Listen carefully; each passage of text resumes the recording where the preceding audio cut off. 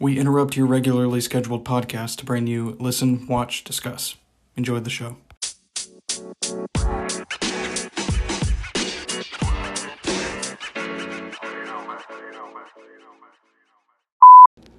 I forgot to add this in my review, so I'm just going to tack this little clip right before the review.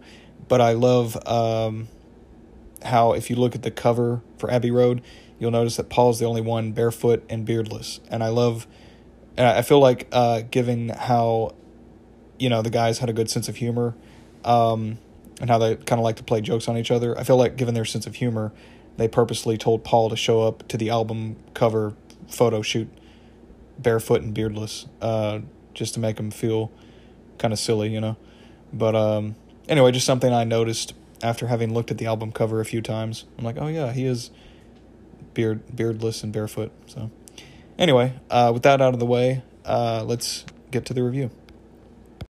Hey everyone, welcome back to the podcast Listen, Watch, Discuss. As always, I'm your host, Brent Aiken, and on tonight's episode, I will be reviewing the Beatles' 11th album, Abbey Road. So, I love this album. It's one of my favorites of all time. Not just, in terms of the Beatles' discography, but in terms of, albums in general. It's one of my favorites. And I love it so much, I actually have a tapestry of it hanging in my room. And it was a Christmas present from my stepbrother and his wife. So, if you guys ever listen to this episode, I appreciate it. But if not, I still appreciate it. So pretty sure everyone who's anyone knows the history of the Beatles and knows, each one knows who they are. At least the bare, the minimum, the bare minimum, at least the bare information that everyone knows. But I do, every time I talk about a new musical artist or new band on my podcast, I like to at least give a little brief description of the band and, who was in it and what they did and where they're at now, So I'll just go ahead and do it for tradition's sake. So the Beatles formed in 1957 in Liverpool, England, and they were originally called the Quarrymen until a few years later in 1960 when they changed their name to the Beatles. So basically each Beatle had their moment to shine. Because how some bands, there'll be a front man, the drummer, the bassist, the guitarist, they'll all be a part of the band, but, some of them will probably have a little bit more focus than others, like the lead singer or the front man would have a little bit more focus, because he's the one, and especially if they play guitar as well, they'll most likely have more focus than the drummer or the bassist.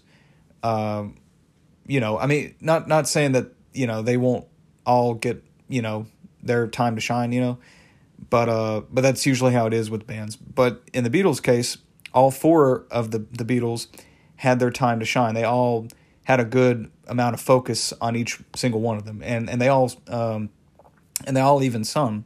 It was mostly John, Paul, and George, but Ringo sung every so often. So even Ringo got his moment to shine in terms of singing on some of the songs.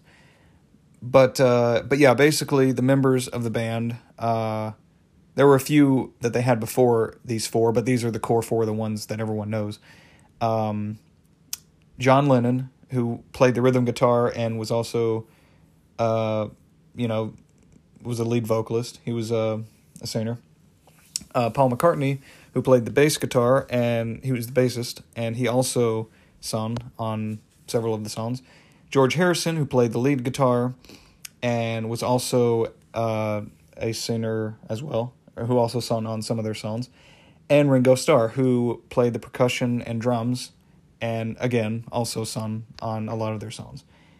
Again, not as often as John, Paul, and George, but he still, like I said, had his time in the spotlight to sing. So with that out of the way, so they, from 1960 all the way to 1970, the Beatles blew up. I mean, not just in Liverpool, England, their home, but also in America. When they came over in 1960, especially young teenage girls, they went crazy over them because they sounded really good, and they were arguably the first boy band they were kind of except they were actually good. No, I'm just kidding. That's a cheap shot, but no, I mean some songs from boy bands now are good, but they were arguably the ones with the most talent because they kind of were the first, in a way, the first boy band, But yeah, girls loved them. Everyone who watched the Ed Sullivan Show went nuts during their first performance, and they had a successful 10-year long career, a decade long career, and released I believe 13 albums, and not just. But what was crazy is that their first album they released in 1963. So not only did they have a decade long career in music, but in only 7 years of that 10 years of their career, they released 13 albums, which is crazy considering that some artists take 3 to 4 years to release one album, and then, have to wait another 3 or 4 years. But with them, it was like hit after hit after hit album, and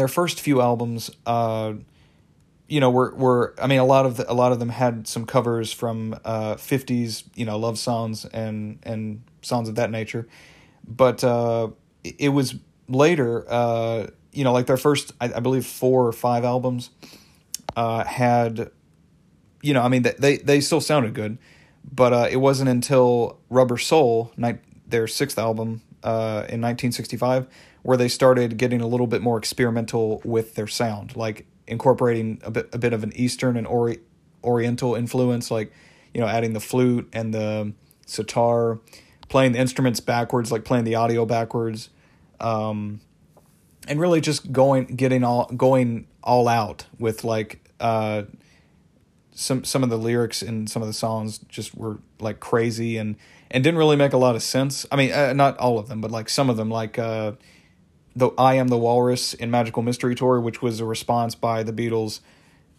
for the critics saying, "Oh yeah, your lyrics are so your lyrics are so deep and meaningful, and so in response to that, they decided to write a song like, well, what if we just wrote a song that was just a bunch of random bullshit, like just a bunch of random nonsensical phrases that don't really connect to each other, and just put a catchy melody with it, and people will like it, I mean, they put effort into it clearly because a lot of people love that song, but it was just a response to like, oh yeah, well, let's just make a song that doesn't really have anything to do with anything and is about nothing really and makes no sense like whatsoever. So it was their first 5 albums, like I said, 50s covers, a lot of 50s covers, and then a lot of, just kind of standard classic, still good, but standard and classic rock and roll. And then Rubber Soul and onward was where they started going a little, branching out and experimenting with new genres of rock and roll and, adding new instruments and, like I said, playing audio backwards, playing the audio of the instruments backwards. But yeah, so in 1969, they released their second to last album, their penultimate album, Abbey Road, and it was actually, interestingly enough, it was actually their... technically, it was their last album in terms of when they recorded it, but it was released before Let It Be, which was their last album. But yeah, so with that out of the way, let's get on to talking about the album. So we start off with the first song, which a lot of people love, a lot of people know, Come Together. And it was basically... it was a song John originally wrote for Timothy Leary's California, I believe I'm pronouncing this right, Juber National, Notorial, I'm probably butchering this. It was for Timothy Leary's California campaign against Ronald Reagan. And a rough version of the lyrics for the song were written at John Lennon and his wife Yoko Ono's second bed-in event in Montreal. So interesting fact there. But the Beatles author Jonathan Gould suggested that the song had only a single pariah-like protagonist, and Lennon and John was just painting another sardonic self-portrait. But yeah, and he also suggested that the Juju eyeballs line, where he's got Juju eyeballs, was he claimed that was referring to Dr. John, Malcolm John Rebennack Jr., who was a famous, you better know by his stage name, Dr. John. He was an American singer and songwriter. And Spinal Cracker was referring to his wife, Yoko Ono. So, but anyway, but yeah, the song, it's a great way to start off the album. Tons of people know this song, or a lot, this is one of their more famous songs. And again, the lyrics, again, like I mentioned with I Am the Walrus, the lyrics to the song don't really make a whole lot of sense. But you put anything with a you put any lyrics with a catchy melody and beat, people are going to love it. And, I love this song. Again, despite the fact that the lyrics don't really make a whole lot of sense, it's still pretty catchy. And I just love the guitars, the guitars, the drums, everything in the song's great. I don't know why, but I love the line, a few lines that stick out to me that I love are, he shoot, in the, I think it's the first verse, when John's saying he shoots Coca-Cola. And also the intro and the interlude, you can hear John saying, shoot me, like that. And it took me a while till I found out he was saying shoot me, because he's like, shoot me, like that. So it kind of just sounds like he's just, just doing a random, like I don't even know what it sounds like, but it kind of sounds like he's just doing a random, just making a random noise with his mouth. But it wasn't until like my 20th time listening to the song I realized, oh, he's saying shoot me, and I didn't think to look up the lyrics. I was just listening to the song, But yeah, I love the lines. He shoot Coca-Cola. He got feet down below his knee. And then, of course, the come together right now over me. I love that song. I love that part in the song. And I love that line. I don't know why, but I just love the, right at the end of verse 3, the line, hold you in his armchair, you can feel his disease. I just love the way it goes along with the beat.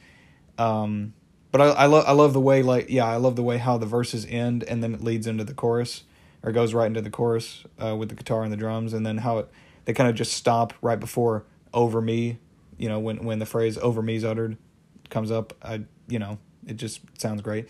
And so yeah, lyrics don't make a whole lot of sense, but they don't have to, because they're catchy, and you could kind of interpret it any way you want. I kind of interpret the song as basically just saying oh yeah, the world's kind of weird and doesn't make a whole lot of sense sometimes, but we should all just come together, because we're all one race, the human race, I don't know. Maybe I'm just digging too deep for meaning in a song that doesn't really have any. So, but anyway, that's how I feel. So yeah, that was great song, great opening. Track 2 is Something, and this was actually this song. Like I said, John sung the first song. John's saying "Come Together."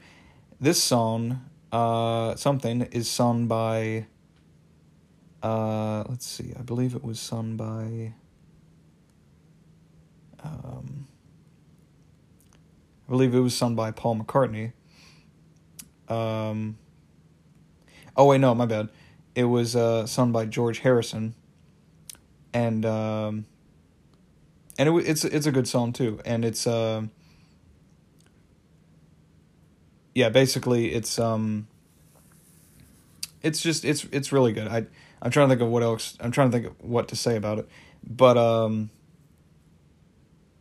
yeah, it was Lennon's favorite. It was John's favorite song on the album. Paul considered it the best song George ever wrote, so that's something. And let's see. Oh, and Frank Sinatra once commented that it's the greatest love song ever written. But yeah, I love the piano on this song. And I love George's guitar solo is great. And but yeah, it's yeah. Sorry, I was trying to think of what else to say. But yeah, it's a good song. And yeah, George's vocals on it are great. Yeah, it's just a good love song. And I love the line, something in the way she moves attracts me like no other lover, or something in the way she woos me. It's just a very nice, slow, melodic, sweet love song. Okay, track 3, we have Maxwell's Silver Hammer. This is probably one of my... again, I like all the songs on this album, but this is probably one of my favorites on the album. Just because of just because of what it's about. So basically, the song is about... It's about a child murderer. It's about a teenage murderer killing people with a hammer. Hence the name Maxwell's Silver Hammer. And basically, the song is just about... He asks his classmate, to go out with him to the movies on a date. And then he walks up to her door, opens her door, or he knocks on her door, she opens it, and he just murders her. And there's no explanation to it. It's just, and as it says in the song, bang, bang, Maxwell's silver hammer came down upon her head, and the first time I heard the song, when that came up, it completely caught me off guard, because I'm like, wait, is this about a teenage murderer like killing people with a hammer? I'm like, it's kind of dark. And what I love too is it's so ironic, because it's so chipper and happy and upbeat. The instrumental, the instruments, and the beat of the song, it's just so happy. And then when you compare it with the lyrics, it's just, it's dark. So I just love the contrast between how happy it sounds versus the dark nature of the lyrics and what the song's actually about. But yeah, this one was sung by Paul. This is Paul's first song on the album, and it was a really good one. And also, yeah, and then after he kills the girl, he murders his teacher, and then he is awaiting trial, and then he ends up murdering the judge before the judge can declare that he's guilty and sentence him to jail. And but yeah, everything about the song's great. I love this song. I just love that I just love what it's about. It's just so happy when compared with the lyrics. And also, although it's interesting because the song became infamous in later years because John Lennon declared he hated it. Ringo said it was the worst session ever for them recording the song, because apparently it took many, many tries for them to get this right. And what's interesting too is that every time Bane Bane and Clane Clane are repeated in the song, like every time Maxwell, bashes someone's head in with the hammer, and the lyrics go Bane Bane or Clane Clane, you can actually hear a hammer hitting. It's actually Ringo in the studio was hitting the anvil. Well, actually, it's most people think it's Ringo. It's either Ringo or Malcolm Evans, who was a roadie and technician for the band. It's still not known to this day whether it was him or Ringo. I'd like to think it was Ringo though. Just to picture him in the studio, just as soon as they sing the bang bang, he's just like, oh, there's my cue, just hitting the hammer on the anvil. But yeah, great song, and I love at the end, right when the music comes to an end, you can hear a chorus going like silver hammer, and then you hear the clang clang, you hear the hammer one more time before the song ends. So yeah, great song. Nothing really else about it, and there's nothing really else I can say about it. Just it's catchy. Let's see. Track 4, we have Oh Darling. This was written by Paul again, and and again, it was sung by him as well. John thought he should have sung it because he thought that it was more his style, but nevertheless, he let Paul sing it. It was written in the doo-wop style, like contemporary work by Frank Zappa, which if you don't know, doo-wop is a genre of rhythm and blues music that originated among black youth in the 1940s, mainly in like big cities like New York and Philadelphia. So, and it was basically it's another love song, and it's basically Paul is saying, don't leave me. I'll never make it alone. I'll never do you no harm. Believe me when I tell you, that I'll never do you harm. And it's basically just him saying, oh yeah, don't leave me because, he's basically pleading with this girl, not to leave him. And due to the intense and painful nature of the vocals, Paul said that, Paul said that when he was recording it, he said he'd make an attempt, each day for several days, to reach like the vocals necessary, like because he thought that they didn't sound good enough. He was trying to reach the necessity, like he was trying to reach the perfect tone in like, the way he was singing, like the pleading in his voice, and it took several days until he achieved the desired result. But not much to say about this one. It's just another good one. I love Paul's singing on it. Like I said, like when he's like, "Don't ever leave me alone," and that's not on cue at all. that's not even really on the beat. But anyway, when he's singing that, especially like in the later in the song, his voice gets more intense, and like I said, you can hear it sounds like he's like literally pleading with this girl. Yeah, don't leave me, and the drums and everything on it. I really love right after the first verse. Let's see. I really do love how after the first verse we there's this little breakdown with the guitar and the drums, and it just it always gets me tapping my foot. I really love how that sounds, and it's just doon doon doon doon doon doon doon doon doon doon doon. It's really catchy, and it's another good love song. So not much else to say about it. Track 5, Octopus's Garden. This is Ringo's song, his first song and I think his only song on the album. But, he got one in, so that's good. Basically, the idea for the song came to Ringo when he was on a boat, on this comedian Peter Sellers' boat in 1698. In 1968 in Sardinia. He was on holiday with his family, and he temporarily left the Beatles during their recording of the White Album, and he ate squid. He ordered fish and chips, but the waiter accidentally gave him squid, and he tasted it, and he's like, that's interesting. And the captain went on to tell him about how octopuses travel along the seabed and, create gardens with the shiny stones and or the stones and other shiny objects they find.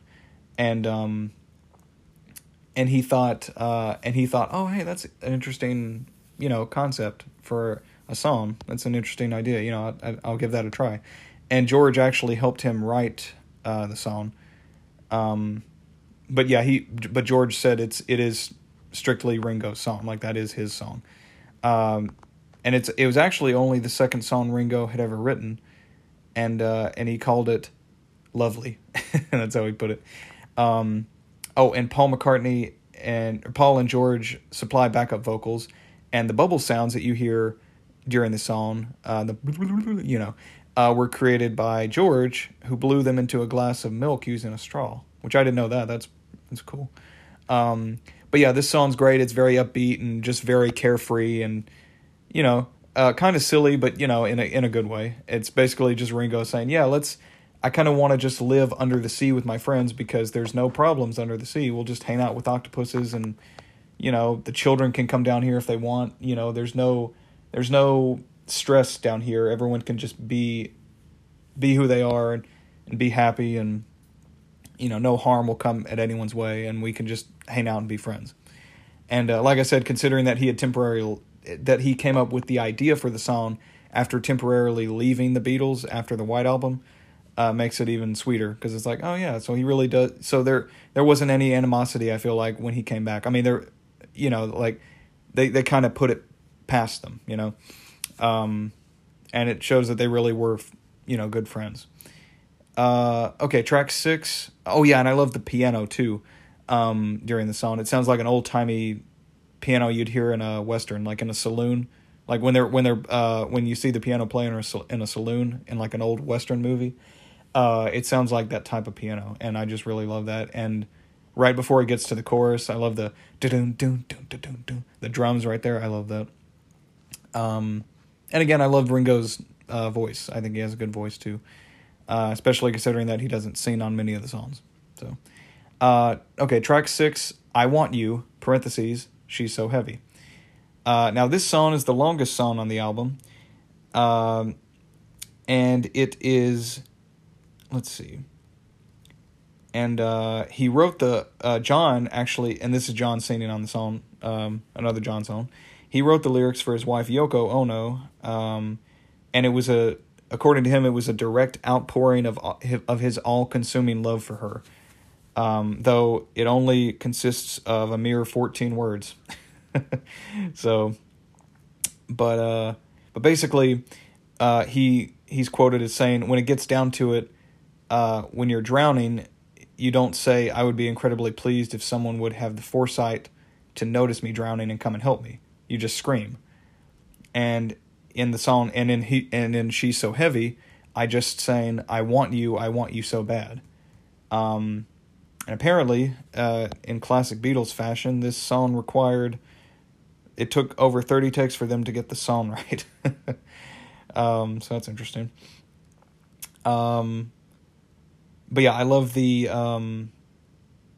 vocal overdubs, the layered guitar, the pipe organ, and then there's this white noise from this synthesizer called a Moog synthesizer. And it crescendos for like the last 3 minutes of the song. So like the song's like 7 minutes 48 seconds, roughly 8 minutes. So for like the last 3 minutes of the song, the outro is just this white noise from this synthesizer just building up until it just ultimately ends. Like it, and I love it too because it, like I said, it builds up for a good portion of the song, and then right at the very end, it just stops. Like everything, the noise just ceases, and then it cuts to the next song. But yeah, it's a great song. Not a whole lot to say about it. I love John's vocals on it and the drums. Like right when he says, "I want you so bad," and then you hear the doom doom doom doom. The drums. I love the drums on it. And I and the pipe organ and everything. So it's great. Nothing else really to say about it. Just it's another good song. So we're coming up on so track 7, we have Here Comes the Sun. This was written by George. It's another George song. Written in Eric Clapton's garden during a break from some stressful band business meetings.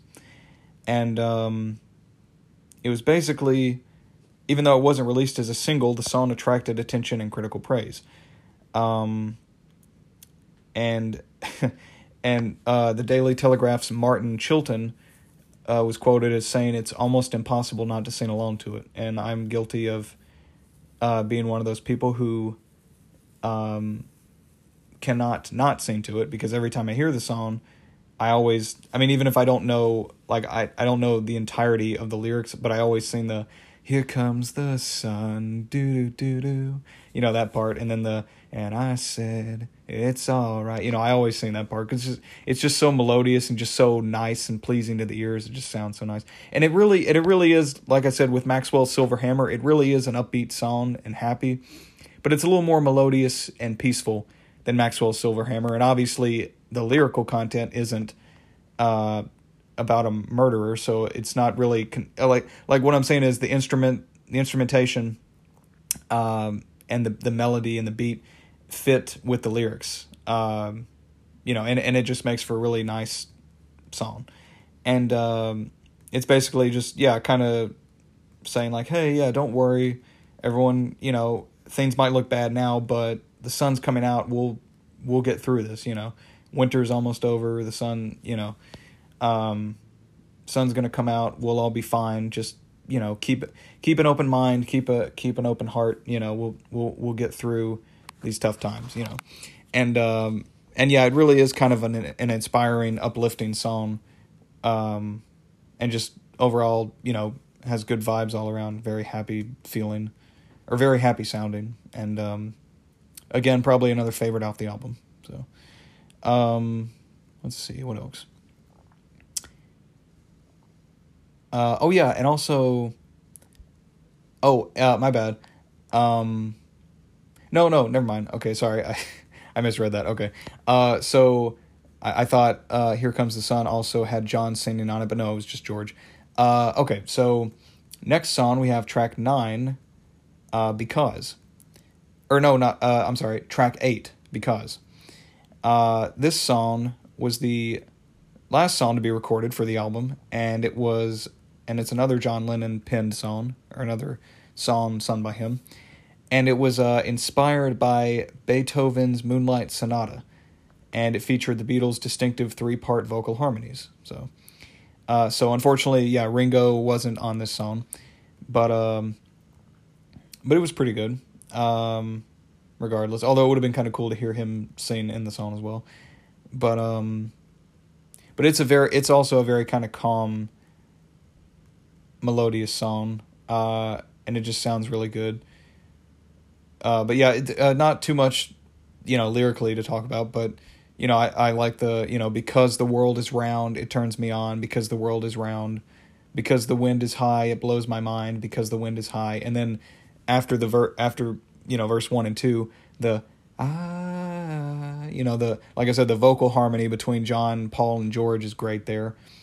And really throughout the entire song, they harmonize really well, and that's about it. I mean, not a whole lot to say about that one. It's just, it sounds good. Again, vocal harmonies on point, and pretty catchy. And very, very trippy sounding, kind of. And also, there was a harpsichord on this one. They played one of them played the harpsichord on this one, and George played the Moog synthesizer, which has shown up a few times throughout the album already. All right, so since the next few songs, or the last half of this album is all kind of like one song in a way, I'll try to not spend too long talking about each one, especially since, like I said, they all blend into each other and they're not too long, but basically, the last half, or the back half of this album, which a lot of people know, but it is a 16-minute medley of 8 short songs. And medley is basically just like a compilation. It's kind of like a it's kind of like a compilation of a bunch of different songs, but it's like songs that lead right into each other, is basically what they are. So from track 9 to the last track 17, they're all the songs just almost like blend. Yeah, they blend right into each other, and basically, the first song from the second half of this album, from the medley, is track 9, "You Never Give Me Your Money," and basically, it's a sweet. It's just like it's a blend of varying styles. It ranges. There's a piano-led ballad at the start to like these broken, like these arpeggiated. Anyway, but these like broken down guitars at the end. It's like broken. It's a broken. The guitars are played like they're broken chords are playing on guitars. It's a broken chord's basically a chord broken into a sequence of notes, and they may repeat some of the notes from the chord and span one or more octaves. So, but yeah, both George and John provided guitar solos, with John playing the solos at the end of the track. And But yeah, this is a really great song too. It pays tribute really to the band itself and the internal struggles that they went through, which ultimately, kind of wounded their relationship and partnership as a band. But yeah, so it was a good song. Again, not a whole lot to say about it, but it just sounds really good. And I guess that's it. Okay, let's see. Sorry if it seems like I don't have a lot to say about some of the songs. It's just, there's not, some of them I have more to say on than others, or some I have more that I want to say, some of them I have more that I want to say about them, and some I don't have much to say at all, except they're good, and just some facts that I'm reading off of Genius and Wikipedia, Some of these facts I already knew, some of these I didn't know that I'm just looking up, but so if it seems like I'm talking about more, if it seems like I'm talking about one song longer than another, that's why. But the next song, track 10, again leading right from, coming right off of "You Never Give Me Your Money," is Sun King. So basically, Sun King was basically about. Actually, it's inspired. I didn't know this. It was directly inspired by Fleetwood Mac's "Albatross," which was released a year earlier. Huh. The key and the chords in the intro are the exact same as Fleetwood Mac's "Albatross." Interesting. And the song was originally called "Here Comes the Sun King," but the title was shortened after George brought in the song "Here Comes the Sun," which was the 7th song on the album. So it was John, I think John, Paul and George all sing on this one. And it sounds really good. They all harmonize. They all triple harmonize on this song, and it sounds really great. And but yeah, basically, again, not a whole lot to say about it. It's basically just another catchy one, and that's pretty much it. I guess that's it on that one. Oh yeah, and at the end of the song just stops abruptly, and Ringo, there's a drum fill by Ringo that leads into the next track, "Mean Mr. Mustard." I do like the lines. He's a dirty old man, mean Mr. Mustard. Wait, no, that's the next one. I'm sorry, I lost track of where I was. But okay, so and also the outro in Sun King is Spanish. I just thought that was interesting. Apparently, it's a hodgepodge of Spanish, Italian, and Portuguese, not really making any particular sense. Okay, sounds familiar. It sounds like I Am the Walrus all over again, doesn't it? But anyway, so track 11, coming right off of Sun King, we have "Mean Mr. Mustard," which that's the one where it's basically just about an old grumpy man. He's a mean old man, and he's a dirty man, and he has a sister named Pam who works in a shop. And it's only like a minute. It's a minute and 7 seconds. So, again, not a whole lot to talk about, but it's catchy. It was originally considered for inclusion on the White Album, which was their 1968 album, but it wasn't recorded until the Abbey Road sessions the following year. So. Apparently the song originated from a newspaper story about a miserly man who was said to have hidden his money in his rectum. Okay. Huh. That's interesting. Cool. Good to know. Okay, so the next song, leading off from "Mean Mr. Mustard," we have "Polythene Pam," which this is a good one. I love the acoustic guitar in this one, and then the electric guitar kicking in. And it's like a 5 seconds longer than "Mean Mr. Mustard," so it's not that much longer. Anyway, it's just a minute 13 seconds, but it's it's real for it being as short as it is. It's really catchy, and it's probably one of my favorites from not just the back half, but not just from the medley, from the back half of this album, but from the whole album as well. And I love in the first two lines in the first verse, I love the well, you should see Polythene Pam. She's so good looking, but she looks like a man. I know it sounds stupid, but I just for some reason I love that line. Always cracks me up. And then also in verse 2 when he says, "Get a dose of her in jack boots and kilt. She's killer diller when she's dressed to the hilt." And I just basically what that line means is she goes all out when she dresses up, and the expression "to the hilt" also means in full or done to the limit. And it says this redundancy is used to emphasize how well she dresses. Okay, good to know. But yeah, I just love the flow and the way that John is singing. And I forgot to mention, this was John singing this song.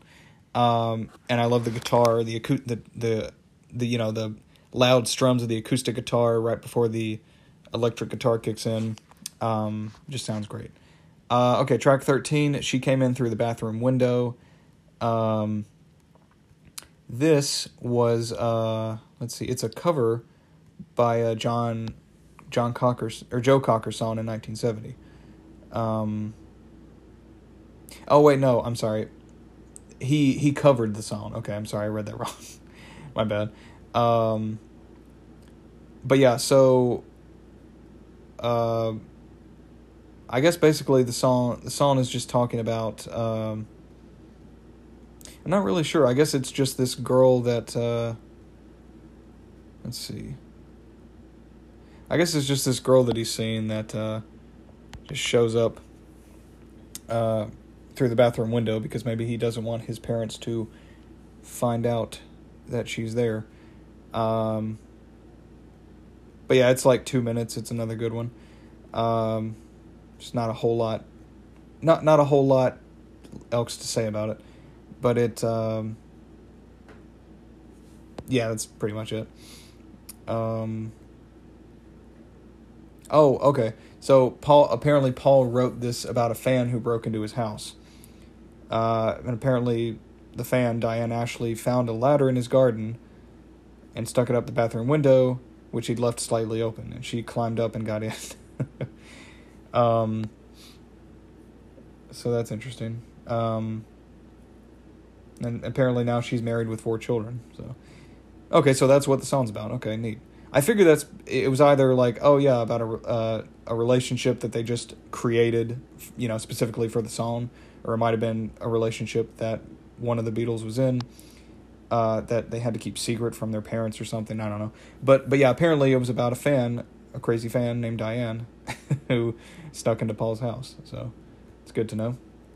Okay, track 14, The Golden Slumbers. Basically, this song is the beginning of the end. This is like the fourth to last song, and it's the beginning of the album's closer. It's a sign. It's this song is a sign that the album is coming to a close or winding down to a close, pretty much. It was written by Paul and John, and it was sung by Paul himself, and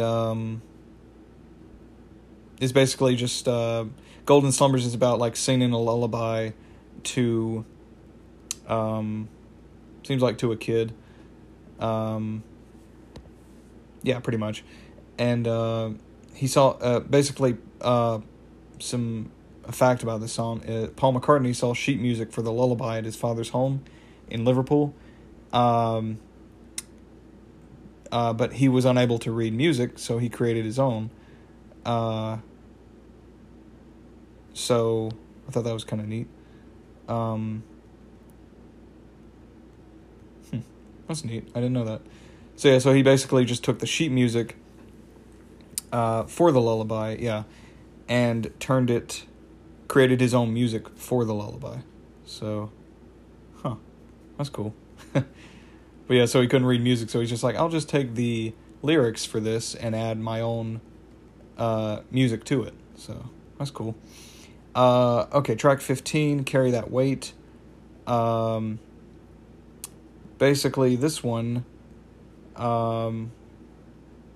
it's a minute and a half, or minute and 40 seconds roughly, and there's not a whole lot to it, but I do love, again, this was, I believe, yes, I think they're all three harmonizing on this one. Yes, yeah, it does. Oh, actually, no, all four of them harmonize and sing in this song, which, is, like I said, is rare for them all four to be singing in one song. So that's pretty cool. The middle bridge of the song features trumpets and horns and other brass instruments, an electric guitar, and reprises the beginning of You Never Give Me Your Money, but with slightly different lyrics than that. Yeah, so it's a good song. And it, like I said, it segues into the second to last song, which is the end. And by the way, I love the fact that the end isn't actually the last song. That does totally seem like a Beatles thing to do, like knowing their sense of humor, to have a song called The End and not have it be the last song on one of their albums. So, but yeah, so this song's 2.5 minutes. I love if this was the last song, it'd be a great album closer. It almost pretty much is the last song, because the song that comes after this isn't too long at all. But regardless, second to last song, it's a great way to, like I said, wind down the album, bring it to a close. And I love the drum and guitar solos in this after the first verse. Oh, and also, this is the only drum solo Ringo ever performed as a Beatle. He hates just drum solos, and he had to be persuaded to do it. Huh. That's interesting.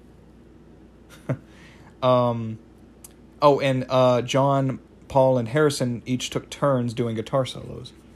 And this is the only time in their history that they ever did it on any song, so that's cool.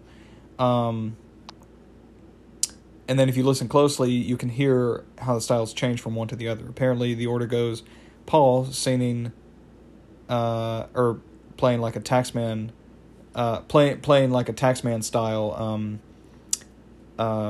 guitar riff, and then Harrison playing George playing the slide guitar, similar to his work on his solo album, All Things Must Pass, which didn't come out until the next year. And then John, who's playing a distorted heavy guitar like in Revolution, and then back again. So, and basically in the context of the song, this is the Beatles going out on top. It's like their magnum opus. It's proving themselves to be very talented musicians and songwriters. And yeah, so it's another great song. And that's pretty much it. Yeah, and so the last song track 17, Her Majesty, which is I believe, 27 seconds. Yep, the shortest song, the shortest song ever by them. But it was basically, it was one of the first hidden tracks to ever appear on a record. And basically, it was a snippet that was excluded from the medley, Abbey Road medley. It was originally between the songs Mean Mr. Mustard and Polythene Pam. But yeah, so, let's see. Yeah, Paul rightly judged that it didn't fit and told second engineer John Kurlander to cut it out and throw it away. Kurlander, who had been instructed never to discard anything the Beatles recorded, instead edited it for convenience's sake, and put it at the end of the album, at the very end of the 8-track medley. And then when McCartney heard it, the next day, he's like, oh, I like it. I liked the effect you put on it. So again, I mean, there's not a whole lot to talk about on this song. It's catchy. It's a great, like I said, 30-second, song. Nice album closer. And yeah, like I said, it is the shortest song in their repertoire, clocking in at around 26 seconds. So really under half a minute. But yeah, so I guess that just about does it. Like I said, I love this album. It's one of their best albums.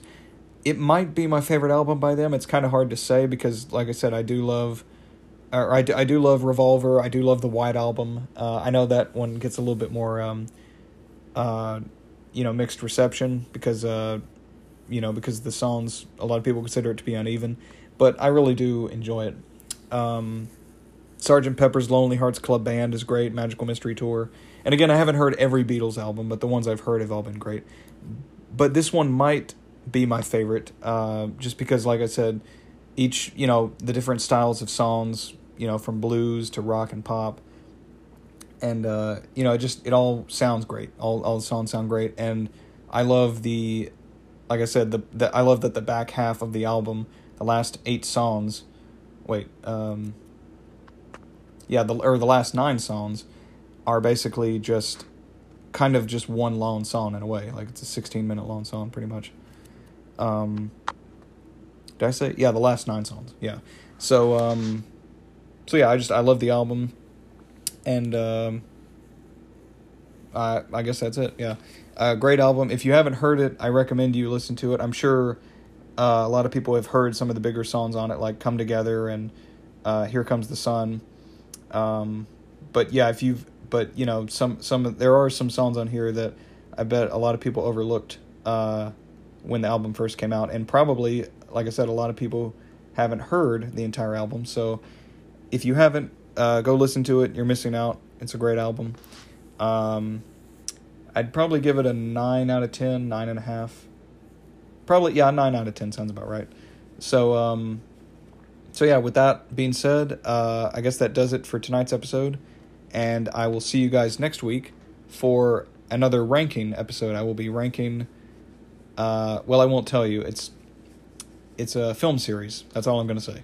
Because I don't want to spoil what I'm going to do next week. But I'll be ranking a film series from my least favorite of the franchise to my most favorite of the franchise. So, hope you guys have a good weekend, and I will see you guys next week. Take care.